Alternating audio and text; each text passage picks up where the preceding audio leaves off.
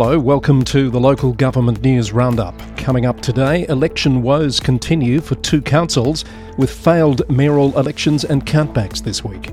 Councillors at Brimbank claim the working environment is unsafe. Flags at half-mast after the death of a current councillor.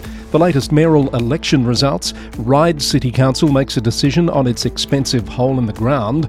A call for the New South Wales Government to commit to funding for a council demerger. A council takes action after an alarming number of attacks on its staff. And a councillor reprimanded for threatening to put a female officer across his knee. Just some of the many local government stories getting our attention today. Let's round them up. Thanks for joining me for today's podcast, brought to you by the Victorian Local Governance Association, the national broadcaster on all things local government. A second attempt at a mayoral election in Strathbogie Shire failed to get off the ground this week, with two councillors announcing ahead of time that they would not be attending a reconvened meeting which was scheduled for Tuesday afternoon. Councillors Chris Rayburn and Sally Hayes-Burke said they'd notified the Mayor, Laura Binks, that they would not be participating in a vote for a new mayor, believing it would be even more damaging to the council's already irredeemably damaged governance.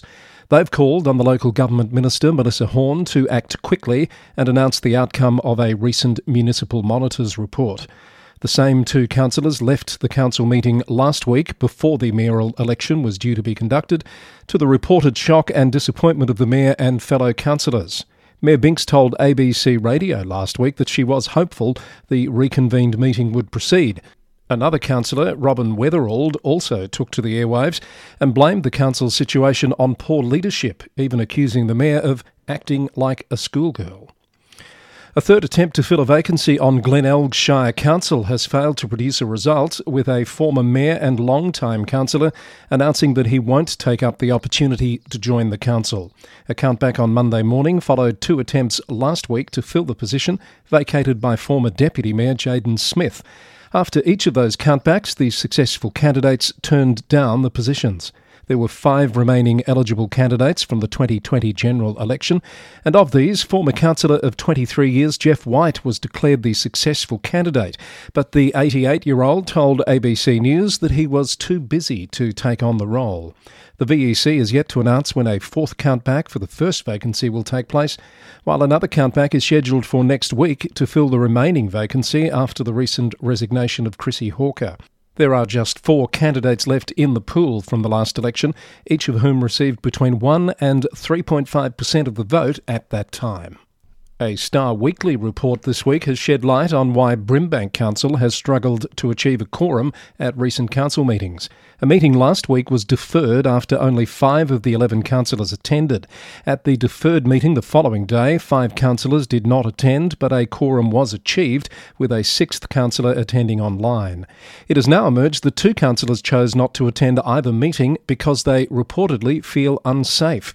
The concerns of councillors Virginia Takos and Maria Kerr have reportedly arisen due to a recent incident, the details of which have not been made public.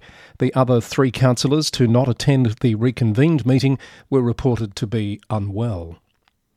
Flags are at half-mast in Glen Ira as a mark of respect following the death of Councillor David Zingier. Councillor Zingier's passing was revealed in a statement on the weekend from Mayor Anne-Marie Cabe, who said the news was shared with deep sorrow and a heavy heart. Councillor Zingier was elected to the council in Camden Ward at the 2020 election as a Greens candidate and was co-founder of the Glen Ira Emergency Climate Action Network and a member of the Metropolitan Transport Forum. Mayor Cade said Councillor Zingier had left an indelible mark on the organisation and community and had been a positive influence personally and professionally. Valet, Councillor David Zingier. A new board has been elected for a 2-year term at LG Pro, the peak body for people working in local government in Victoria. Liana Thompson and Sue Wilkinson have been re-elected and will continue as President and Vice President, respectively, with returned members Bruce Dobson and Chris Levers taking on the Treasurer and Secretary roles. Joining them on the board are Jen Bednar, Gail Gatt, Kathy Henderson, Sally Jones, Renee Littlejohn and Tanya Skakluna. Another round of mayoral elections occurred late yesterday. They included Mansfield Shire Council, which elevated last year's Deputy Steve Raby to the position of Mayor. Mark Holcomb will serve as Deputy Mayor. At Corangamite, a changing of the guard with Kate Macon taking on the mayoral role from Ruth Gastrain, who has completed her 6th term as Mayor. Laurie Hickey was elected as Deputy. Alpine Shire Council last night re-elected John Forsyth as Mayor unopposed. Simon Keeley was elected as the Deputy Mayor of Alpine Shire. Indigo Shire has re-elected Bernard Gaffney to the Deputy Mayor position for a 1-year term. Councillor Sophie Price is now in the 2nd year of a 2-year term as Mayor. There were 2 candidates for mayor at the rural city of Wangaratta. Dean Rees was elected to a 6th term as mayor, achieving an absolute majority of votes over the other candidate, Councillor Dave Fuller. Harvey Benton was elected to the position of deputy mayor in a 2-way contest with former deputy Harry Bussell. Still to come this week are mayoral elections at Nillumbik and Darebin. That will leave just Strathbogie and Wodonga to be determined, along with the deputy mayor position at Greater Shepparton. And you can find the full list of the election outcomes on the Roundup website. In today's news briefs, Glen Ira City Council has set the date for a decision on the future of its council-operated early learning centres. A proposal to close 3 centres in the municipality has prompted community opposition and media attention. The decision will be made at a special council meeting set for the 12th of December at 7 p.m. Wellington Shire Council Mayor, Councillor Ian Bye, has been elected as the new chair of Peak Regional Body 1 Gippsland. The group includes representation of all 6 Gippsland councils and other key region stakeholders. Baw Baw Mayor Anne-Marie McCabe has been elected Deputy Chair of the group. And the Orbost Airport, managed by East Gippsland Shire Council, has won the title of National Small Regional Aerodrome of the Year for a 2nd time. East Gippsland Shire managed aerodromes have now been recognised for 3 consecutive years with a prestigious National Industry Award. Some Melbourne councils have been making headlines this week. Port Phillip Council has been accused of a culture problem, with 9 News reporting the claims of 2 former staff members who have alleged that street cleaning staff are encouraged to be lazy and complete far less work than they are paid for. CEO Chris Carroll has responded, saying the council promotes a culture of high-quality service delivery and that performance is reviewed regularly using a range of tools. At Darebin City Council, a decision to overturn a parking rule that has been in place for 20 years is being questioned. The Age has the story of how a majority of councillors went against an officer recommendation and will now allow residents of newer homes to access on-street parking permits. Some residents are concerned the change will lead to more parking scarcity and incentivise vehicle ownership over public transport and cycling.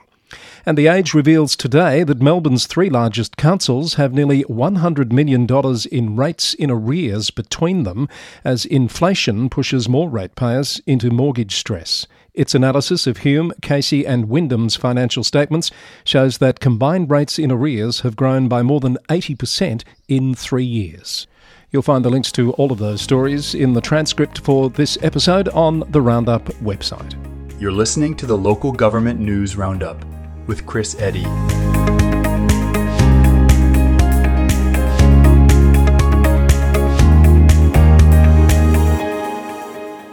Casting the net across the country now for more stories of local government interest. Firstly, in New South Wales, Canterbury Bankstown councillor Cal Asfor has called for the state government to commit to paying the bill for a council demerger.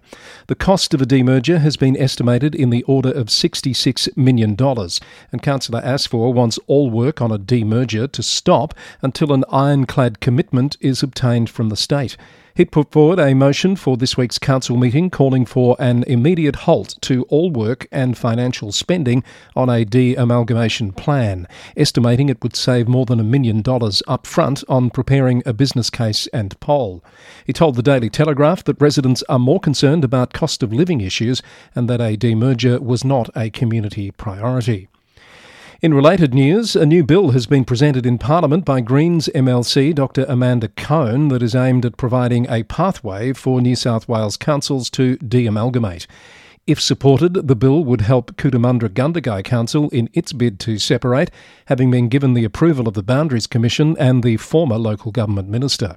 The Boundaries Commission has invited submissions to a public inquiry into the Inner West Council's business case for de-amalgamation, and a business case for a de-amalgamation of Snowy Valleys Council has also been referred to the Commission by the Minister, directing it to conduct an inquiry and report on the proposal.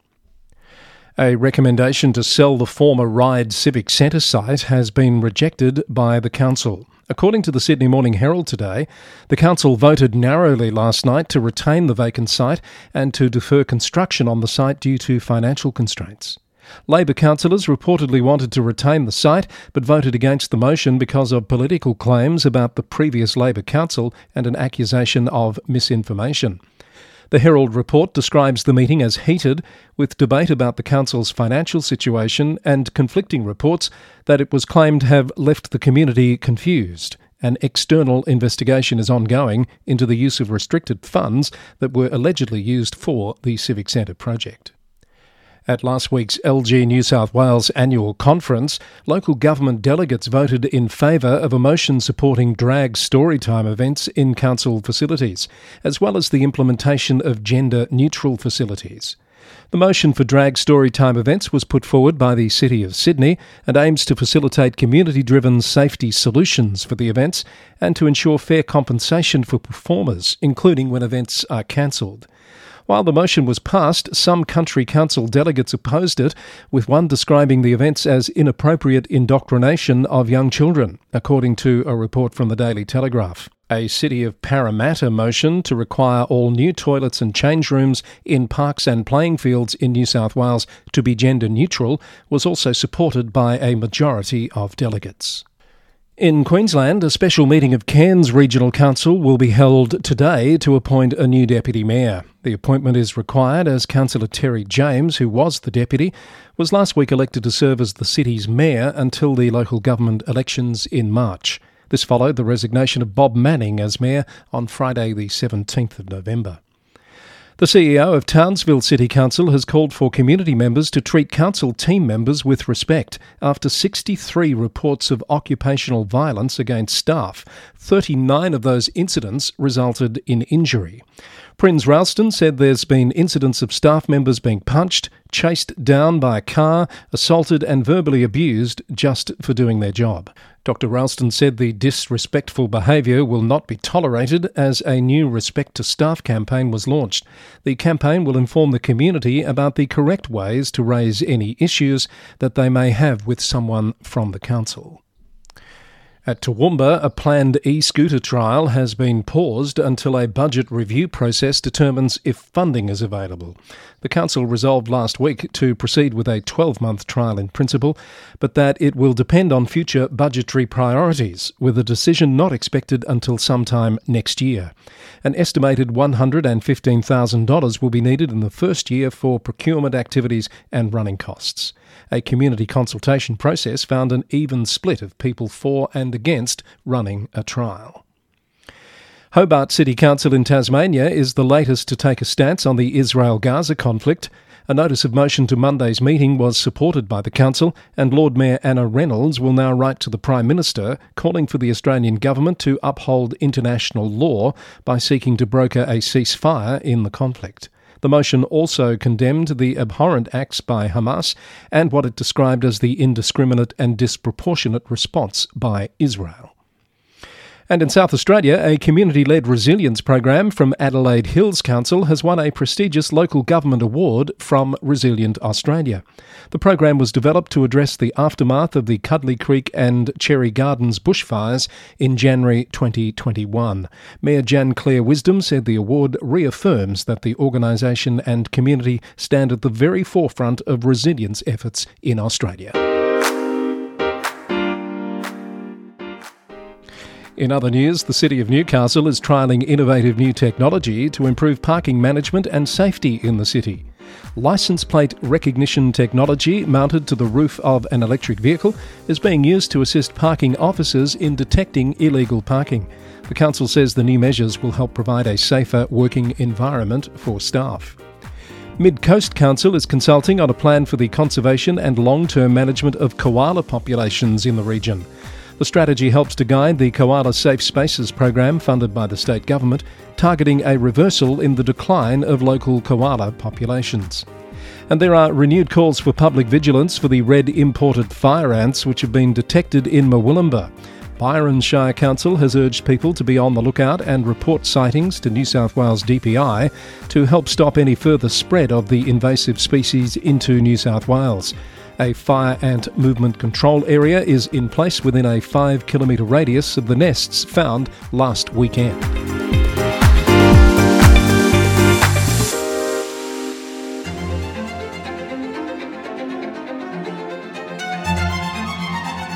Now on the Local Government News Roundup, it's time for the International Spotlight. To the UK, firstly, and an English councillor has been found in breach of the council's code of conduct when he reportedly said he would put a female officer over his knee. Lichfield District Councillor Derek Cross has been directed to apologise in writing to the council officer and to have no written, verbal or physical contact with her for 6 months. The complainant said the comment made her feel weird, awkward and uncomfortable, and a subcommittee of councillors agreed that it did not meet the standards of accountability and leadership. The subcommittee said it had imposed sanctions to reflect its unwavering stance on misconduct and a responsibility to uphold public trust. A resolution has been reached in a long-running pay dispute in Scotland. Council chiefs have welcomed the decision of Unison members to accept an offer that will see local government staff paid a minimum £15 per hour by 2026. Localgov.co.uk reports that nearly 70% of members voted to accept the deal. The union says the bargaining process needs to be reviewed urgently to ensure future pay negotiations progress quickly and with as little disruption as possible. Gloucester City Council has been reprimanded for poor cybersecurity monitoring measures, leading to an attack in December 2021 that compromised its systems and services. It took the council months and an estimated £1 million to deal with the attack, with all services needing to be rebuilt. BBC News reported that the government's data watchdog found the council may have been able to detect the attack and prevent it from spreading if it had a central logging system. It has recommended a full review of the council's backup and disaster recovery measures. And a council in Suffolk has revealed it has been the victim of a scam, losing £52,000, equivalent to a 0.5% council tax increase.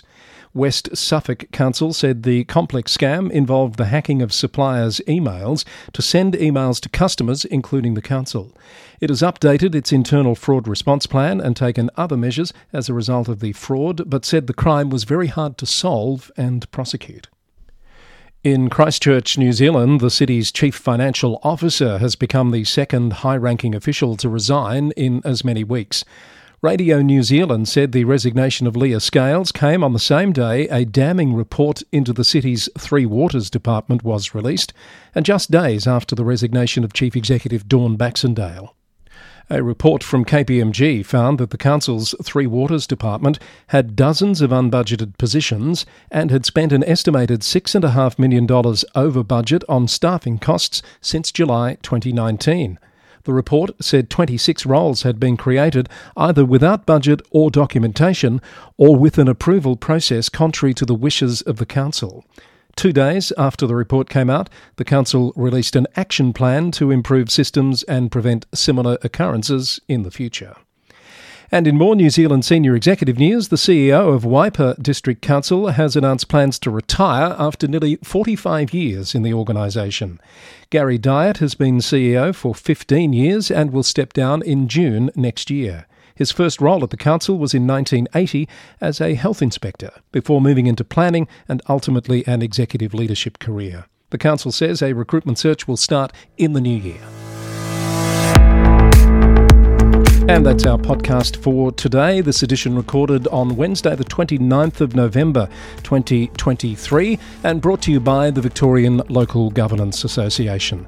I think I've just made it to the finish line without running out of voice. Apologies for the huskiness this time around. Now, don't forget, you can find the links to all of the stories referenced in the episode, along with a full transcript, at www.lgnewsroundup.com.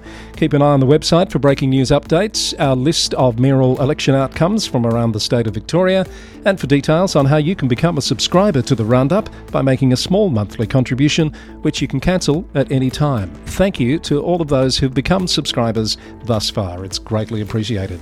The Local Government News Roundup is recorded in the city of Greater Geelong, Victoria, on the land of the Wadawurrung people of the Kulin Nation. I'll have more of the latest local government news for you on the weekend. Until then, thanks for listening, and bye for now.